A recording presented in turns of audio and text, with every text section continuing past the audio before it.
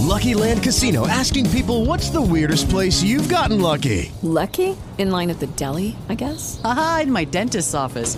More than once, actually. Do I have to say? Yes, you do. In the car before my kids' PTA meeting. Really? Yes. Excuse me, what's the weirdest place you've gotten lucky? I never win and tell. Well, there you have it. You can get lucky anywhere, playing at LuckyLandSlots.com. Play for free right now. Are you feeling lucky? No purchase necessary. Void where prohibited by law. 18 plus. Terms and conditions apply. See website for details.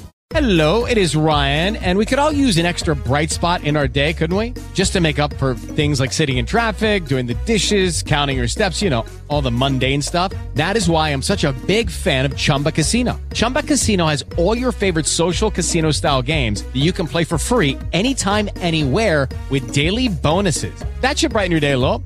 Actually, a lot. So sign up now at ChumbaCasino.com. That's ChumbaCasino.com. No purchase necessary. VGW Group. Void where prohibited by law. See terms and conditions. 18 plus. Cuán firme cimiento se ha dado a la fe. Le presentamos A través de la Biblia, un análisis de la Biblia libro por libro que nos ayudará a crecer espiritualmente. Estos estudios fueron diseñados por el Dr. J. Vernon McGee, destacado maestro y expositor de la Biblia. Acompáñenos en este fascinante recorrido a través de la Biblia. La palabra de Dios. Qué gusto que me da estar otra vez con ustedes. Les habla Lemuel La Rosa y estamos prontos para iniciar el recorrido bíblico de hoy. En la Biblia encontramos esperanza, luz para las tinieblas y esperanza para el más allá. La Biblia es la palabra de Dios.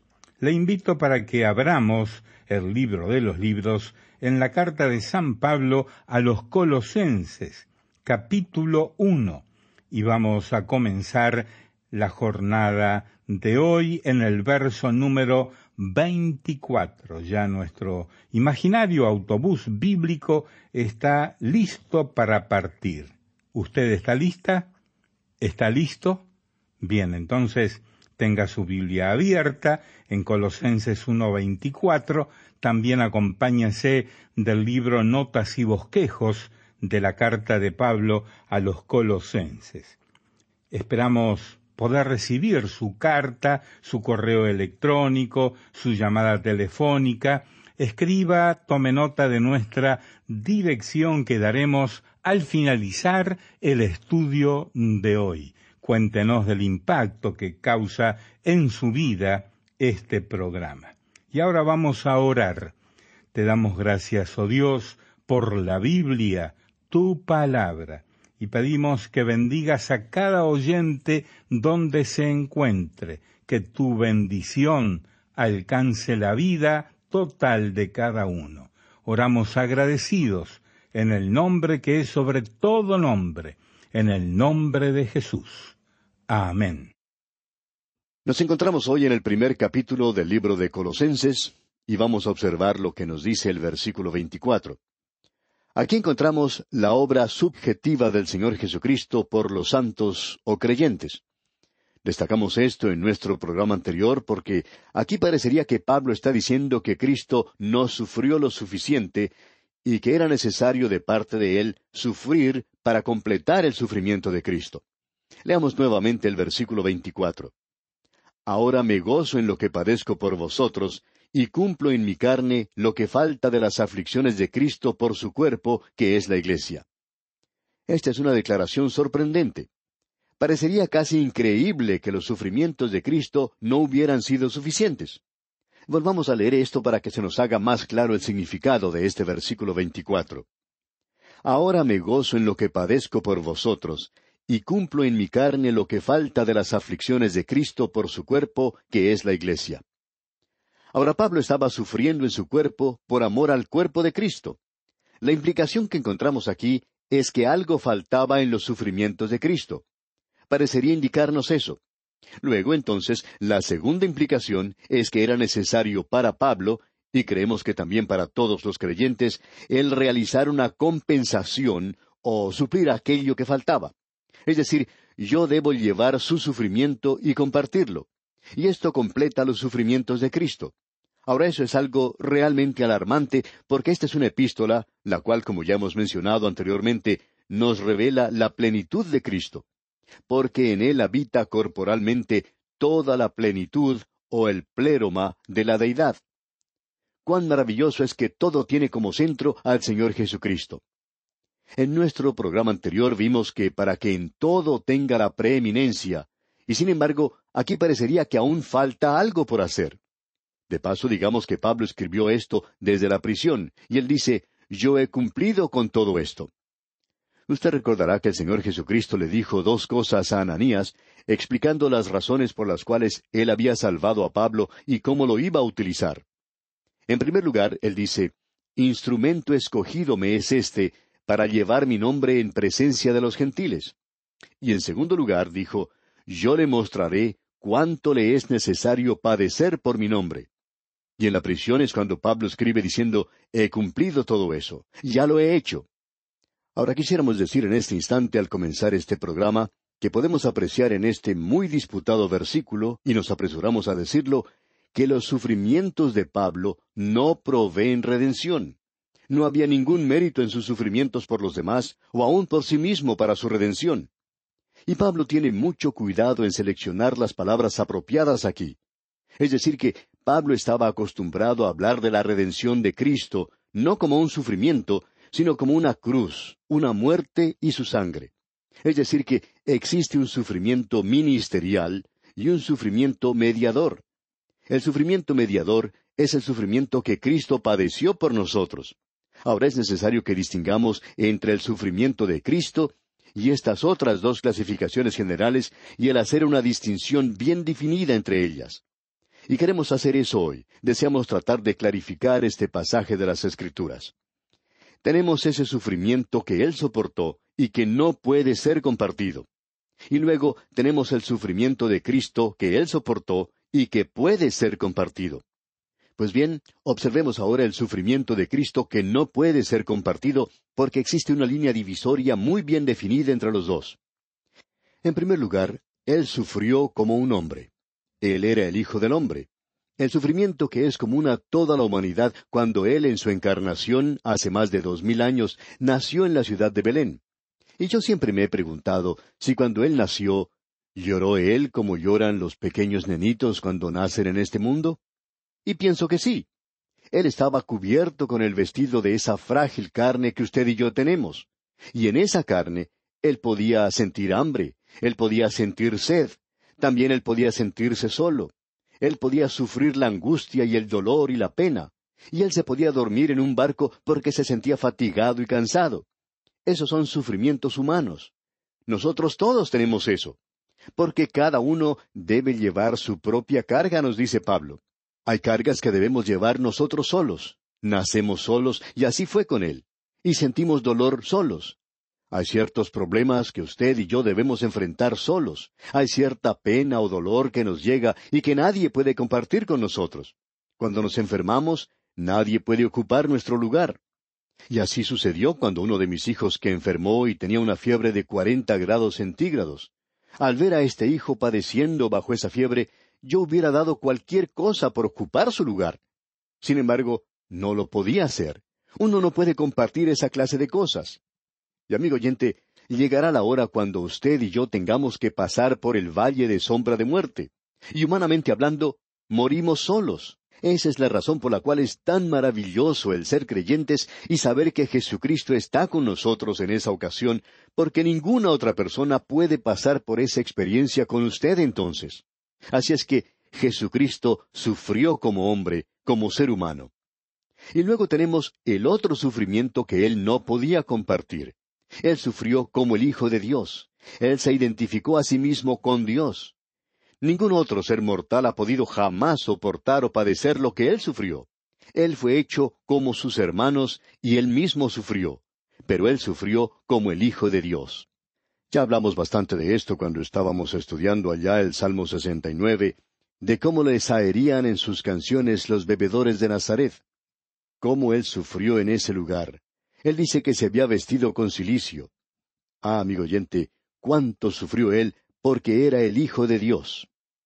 Y luego usted recuerda que él fue arrestado. Los soldados del sumo sacerdote se burlaban de él. Colocaron un manto sobre él, también una corona de espinas. Y luego jugaron un juego romano, conocido como la mano caliente. Le vendaron los ojos, y todos los soldados le golpeaban, y le preguntaban luego diciendo quién de ellos le había bofeteado y golpeado. Le golpeaban una y otra vez. Luego le quitaban la venda de los ojos y le preguntaban quiénes le habían golpeado. Y por supuesto, él nunca podía señalar la persona que le había golpeado. Y aun si lo hubiera hecho, ellos no hubieran aceptado su respuesta. Luego volvían a colocar la venda sobre sus ojos y volvían a hacer este juego, y lo hacían una y otra vez. Y todos le golpeaban. El Señor Jesucristo fue golpeado, fue desfigurado más que ningún otro hombre. Creo que ellos le habían golpeado tanto su rostro que ni siquiera se podía reconocer antes de colocarle sobre la cruz. Él sufrió de una manera tal que ni usted ni yo, amigo oyente, vamos a tener que padecer. Y luego existe otro sufrimiento que él padeció y que nadie puede compartir. Él padeció como el sacrificio por el pecado de este mundo. El Cordero de Dios que quita el pecado del mundo. Ahora no podemos entrar nunca en este sacrificio. Nosotros podemos apropiarnos de su muerte como el hecho que Él tomó nuestro lugar. Pero no podemos entrar en eso. Él fue a esa cruz solo. Él fue desamparado de Dios y de los hombres. Los soldados pusieron una corona de espinas sobre su cabeza, pero ellos hicieron eso con otras personas. Su sangre no fue la sangre de un mártir. Su sangre era la sangre del sacrificio. En esas últimas 3 horas, el hombre hizo lo peor que podía hacer. Y en esas últimas 3 horas, Dios hizo lo mejor. En esas últimas 3 horas, Él está colgado en una cruz de las 9 a las 12. En ese instante había mucha luz, y había gente que le rodeaba. Luego, desde las 12 hasta las 3 de la tarde, la hora nona, todo se oscureció, y Dios estaba haciendo lo mejor, porque en ese momento la cruz se convirtió en un altar sobre el cual el Cordero de Dios estaba quitando el pecado del mundo. Y Cristo padeció allí a causa de su pecado y el mío, amigo oyente. El justo por el injusto. Ese es un sufrimiento que ni usted ni yo podemos soportar. Y Él no lo puede compartir con ninguna otra persona, amigo oyente. Luego hay el sufrimiento de Cristo en el cual usted y yo podemos compartir. Y es de eso que Pablo nos habla aquí. Vamos a mencionar 2. Él padeció por la justicia. Hablando con los fariseos en el templo, el Señor dijo, «Pero ahora procuráis matarme a mí, hombre que os he hablado la verdad», allá en Juan 8:40. Piensen eso, amigo oyente. Ellos buscaban matarle a Él porque Él estaba sufriendo por la justicia. Y se nos dice de una manera muy indirecta en la carta del apóstol Pablo al joven predicador Timoteo, en su 2 carta, capítulo 3, versículo 12, «Y también todos los que quieren vivir piadosamente en Cristo Jesús padecerán persecución». Amigo oyente, si usted va a vivir hoy por Dios, si usted va a tomar una posición por lo que es justo y por lo que es de Dios, entonces se dará cuenta que las otras personas lo van a dejar de lado. Hay muchos hombres que han sido puestos de lado cuando se distribuyen honores terrenales. El mundo maldice con débiles alabanzas al hombre de Dios y le alaba con débiles maldiciones. Así es como el mundo trata al hombre de Dios en el presente. Podemos observar, en cambio, cómo son alabados y ensalzados los atletas del mundo del entretenimiento en la actualidad. Y también podemos ver cómo son alabados ciertos políticos y profesores. Pero el hombre de Dios hoy, amigo oyente, no recibe ninguna alabanza. Usted sufrirá por la justicia si se mantiene firme por las cosas que son correctas y justas en este mundo. Y Pablo dice allá en su epístola a los Romanos, capítulo 8, versículo 36, como está escrito, «Por causa de ti somos muertos todo el tiempo, somos contados como ovejas del matadero». Esta es la posición que usted ocupará si toma una posición con Cristo. Y luego, el segundo tipo de sufrimiento que podemos compartir es que sufriremos en la misma medida con la cual nos identificamos con Cristo. El apóstol Juan, allá en su primera epístola, capítulo 4, versículo 17, dice, «En esto se ha perfeccionado el amor en nosotros, para que tengamos confianza en el día del juicio, pues como Él es, así somos nosotros en este mundo». Y el Señor Jesucristo mismo nos dice algo muy directo, cuando expresa allá en el Evangelio según San Juan, capítulo 15, versículo 18, «Si el mundo os aborrece, sabed que a mí me ha aborrecido antes que a vosotros. Si fuerais del mundo, el mundo amaría lo suyo. Pero vosotros no sois del mundo, y por eso el mundo os aborrece». La popularidad del creyente con el mundo es en razón inversa con su popularidad con Cristo. Amigo oyente, si usted es popular con el mundo como creyente, usted no es popular con Cristo. Y si usted va a ser popular con Cristo, entonces no va a ser popular en este mundo. El Hijo de Dios hoy tiene que tomar su lugar, identificarse a sí mismo con Cristo Jesús. Usted tiene que recordar que el Señor Jesucristo sufre hoy a través de su iglesia. Usted recuerda lo que el Señor le dijo a Saulo de Tarso, «Saulo, Saulo, ¿por qué me persigues?» Y este joven fariseo se sentía aturdido y confuso, y él dijo, «¿Qué quieres decir? Yo no te estoy persiguiendo. Yo estoy persiguiendo a los creyentes». Pero vea usted, él realmente estaba persiguiendo a Cristo. Y Pedro podía decir en su carta, en su primera epístola, capítulo 4, versículo 12, «Amados, no os sorprendáis del fuego de prueba que os ha sobrevenido, como si alguna cosa extraña os aconteciese, sino gozaos por cuanto sois participantes de los padecimientos de Cristo». Y debo decirle, amigo oyente, que Él sufrió como ser humano. Pero esa no fue su obra o muerte redentora sobre la cruz. Esas son cosas en las cuales ni usted ni yo podemos entrar, no podemos participar. Pero hay algo que es seguro. Si el Evangelio va a ir hacia adelante hoy, amigo oyente, entonces alguien debe sufrir. El doctor George Gill dijo lo siguiente, «Cuando una criatura nace en este mundo, alguna mujer tiene que padecer dolor. Y la razón por la cual no hay más gente que está naciendo de nuevo es porque no hay suficientes creyentes dispuestos a padecer». Y eso no es algo muy popular hoy. Pero de eso es de lo que Pablo nos está hablando aquí. A todos nosotros nos gustaría mucho ver un avivamiento. Hablamos con mucha volubilidad acerca de testificar y vivir para Dios y cosas por el estilo. Amigo oyente, permítame decirle que si el Evangelio va a avanzar hoy, y si la gente va a ser salva, alguien tiene que pagar el precio. Y me pregunto, ¿cuánto está pagando usted hoy para esparcir la palabra de Dios? ¿Cuánto le está costando a usted en realidad, amigo oyente, para que sea predicada la palabra de Dios? Quizá eso no sea algo muy apropiado para decir ahora, pero es necesario hacerlo porque lo tenemos aquí ante nosotros.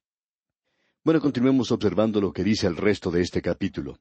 Y en el versículo 25 de este capítulo 1 de la Epístola a los Colosenses, Pablo dice, «De la cual fui hecho ministro, según la administración de Dios que me fue dada para con vosotros, para que anuncie cumplidamente la palabra de Dios». Ahora Pablo usa aquí la palabra administración, y cuando estábamos estudiando la Epístola a los Efesios, tratamos con esta palabra en gran detalle. La palabra administración es la palabra economía, aún por transliteración. Tenemos economía política, economía doméstica, y hay muchas economías diferentes por las cuales Dios trata con este mundo. Pero amigo oyente, siempre está basado en la redención del Señor Jesucristo. Antes de que Cristo viniera a este mundo, los hombres presentaban un pequeño cordero hacia su venida en fe, porque ellos no eran salvos por ese pequeño cordero. Ellos fueron salvos porque Cristo murió por ellos. No traiga ahora un cordero, porque eso es algo histórico, ya que Cristo ya ha venido a este mundo. Todo lo que usted tiene que hacer ahora es confiar en Él. Es por eso que Pablo puede decir, «de la cual fui hecho ministro según la administración de Dios». Esta nueva economía en la cual nosotros entramos, de la iglesia, que me fue dada para con vosotros. Eso es en realidad para los gentiles que se encontraban en Colosas, para que anuncie cumplidamente la palabra de Dios. Esto es algo que había estado oculto en el Antiguo Testamento, pero ahora Dios dice que el Evangelio debe ir a los gentiles. Y entonces dice aquí en el versículo 26 lo siguiente, «El misterio que había estado oculto desde los siglos y edades, pero que ahora ha sido manifestado a sus santos. Ya hemos visto lo que ese misterio era. Algo que no se había revelado en el Antiguo Testamento y que ahora es revelado. Vimos allá en la carta a los Efesios que el misterio no era que los gentiles serían salvos, sino que algo nuevo iba a ocurrir. Dios iba a colocar ahora a Israel en la misma base que los gentiles, que todos estaban perdidos, que todos habían pecado. Nadie podía alcanzar la gloria de Dios. Ahora Él está realizando algo nuevo. Él está hablando tanto a los judíos como a los gentiles, tomando a todas las razas, a todos los hombres, colocándolos en algo nuevo, y eso es la Iglesia. Eso nunca había sido revelado antes en el Antiguo Testamento, pero ahora está siendo revelado. Y dice Pablo, el misterio que había estado oculto desde los siglos y edades, pero que ahora ha sido manifestado a sus santos. Pablo no era el único que había recibido esto como piensan algunas personas. Eso había sido revelado a los santos de aquel día. Y en el versículo 27 leemos, a quienes Dios quiso dar a conocer las riquezas de la gloria de este misterio entre los gentiles, que es Cristo en vosotros, la esperanza de gloria. ¿Cuál era ese misterio? Es Cristo en vosotros, la esperanza de gloria. Es decir, que usted y yo, amigo oyente, hoy hemos sido llevados a algo completamente nuevo, y es la Iglesia. Y la Iglesia tiene una gloriosa perspectiva por delante. Hoy estamos en Cristo. En el momento en que usted confía en Cristo, el Espíritu Santo lo bautiza, lo coloca a usted en el cuerpo de creyentes. ¿Qué cosa más gloriosa, más maravillosa es esta, amigo oyente? Luego dice en la primera parte del versículo 28, a quien anunciamos, amonestando a todo hombre y enseñando a todo hombre en toda sabiduría. El Evangelio no es lo que nosotros predicamos, sino a quién predicamos. Nadie ha predicado el Evangelio si no ha predicado a Cristo. Amigo oyente, Cristo es el Evangelio. Juan dijo que Cristo era la vida eterna. Juan dice, nosotros vamos a hacer conocer esta vida eterna. Hemos visto la vida eterna. ¿Y a quién vio Juan? A Cristo. Y amigo oyente, hoy o usted lo tiene a Él o no lo tiene. El Evangelio es Cristo mismo. Es lo que Él ha hecho por nosotros en su muerte, su resurrección y lo que hará por nosotros en el futuro. Leamos una vez más este versículo 28. A quien anunciamos, amonestando a todo hombre y enseñando a todo hombre en toda sabiduría, a fin de presentar perfecto en Cristo Jesús a todo hombre. Ahora también hay algo más. Tenemos que enseñar. Creemos que hay dos cosas que como ministros debemos hacer hoy. Debemos predicar el Evangelio. Nosotros no solo hemos sido llamados para ganar a los pecadores a Cristo, sino también para salvarlos de la ira que vendrá. Eso es maravilloso. Pero yo debo buscar hoy que los hombres y las mujeres se conviertan en miembros fieles de una iglesia, la iglesia local. Y esa es la razón por la cual creo que debemos apoyar a tantos pastores por muchos países en el día de hoy. Estamos tratando de ayudar a las iglesias. Y lo hacemos porque, si no lo hacemos, no cumpliríamos con nuestro ministerio. Porque nosotros no solo tenemos que predicar el Evangelio, sino que debemos edificar a la gente para que ellos puedan llegar a ser buenos miembros de la iglesia, para que lleguen a ser fieles a ese lugar, para que crezcan en la gracia, para que ellos puedan llegar a servir a Cristo en la asamblea local. Eso es, amigo oyente, algo realmente maravilloso. Y Pablo dice ahora en el versículo 29, para lo cual también trabajo, luchando según la potencia de Él, la cual actúa poderosamente en mí. Esto es algo que creemos es muy personal y maravilloso. Él dice, esto es lo que yo estoy tratando de hacer, lo que estoy buscando hacer. Y esta palabra, luchando, quiere decir agonizando, según la potencia de Él, la cual actúa poderosamente en mí. Y ese debería ser el deseo de cada uno de nosotros que estamos trabajando por Cristo hoy, que Él obre poderosamente en nosotros, haciendo dos cosas, anunciando la palabra de Dios, el Evangelio, para que la gente sea salva, salva de la ira que vendrá, y luego para edificarlos en la fe. Bien, esas son las dos cosas que nosotros los ministros debemos hacer hoy. Esas son las dos cosas que la iglesia tiene que hacer hoy, y es algo muy importante. Bien, amigo oyente, vamos a detenernos aquí por hoy. Le sugerimos, mientras tanto, leer el 2º capítulo de esta epístola a los Colosenses, para estar así bien informado cuando demos comienzo a este también importante capítulo. Es nuestra confianza que el estudio de hoy haya afirmado su fe en el Señor. Será pues, hasta pronto, y que el Señor le bendiga. Y así terminamos por hoy. Escríbanos y cuéntenos qué le pareció y cómo le ayudó el estudio de hoy. Si desea recibir las notas y bosquejos de lo que estamos estudiando, suscríbase gratis en nuestra página en Internet. Esta es la dirección: atravesdelabiblia.org/notas. atravesdelabiblia.org/notas. Repito, atravesdelabiblia.org/notas. Si desea escuchar nuevamente el programa o si se perdió alguno de ellos, vaya a atravesdelabiblia.org/recursos. Repito, atravesdelabiblia.org/recursos. A través de la Biblia.